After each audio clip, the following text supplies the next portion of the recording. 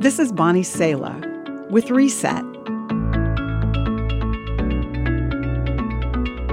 A mother once tried to keep her son from lying by saying, "Tell me the truth, John, in the presence of Jesus."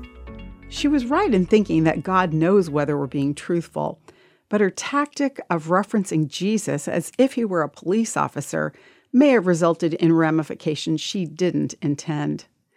God isn't hovering over us, waiting to strike us when we lie.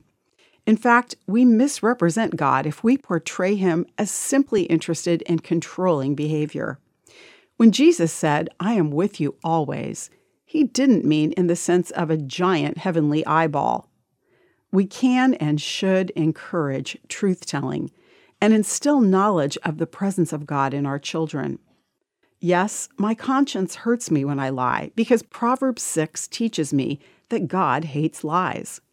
But 1 John 1:9 teaches me to go to God with my sin and to receive forgiveness.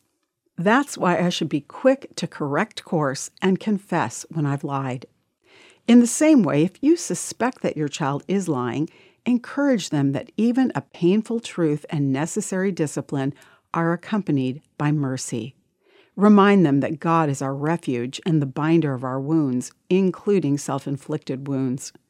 Say to your children, "Please tell me the truth. Even if you've made a mistake, we'll work on it together.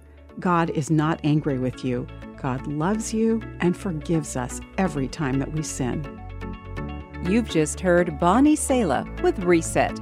Reset your life by spending time with the truth and grace of God's Word today. For more resources like this, visit guidelines.org.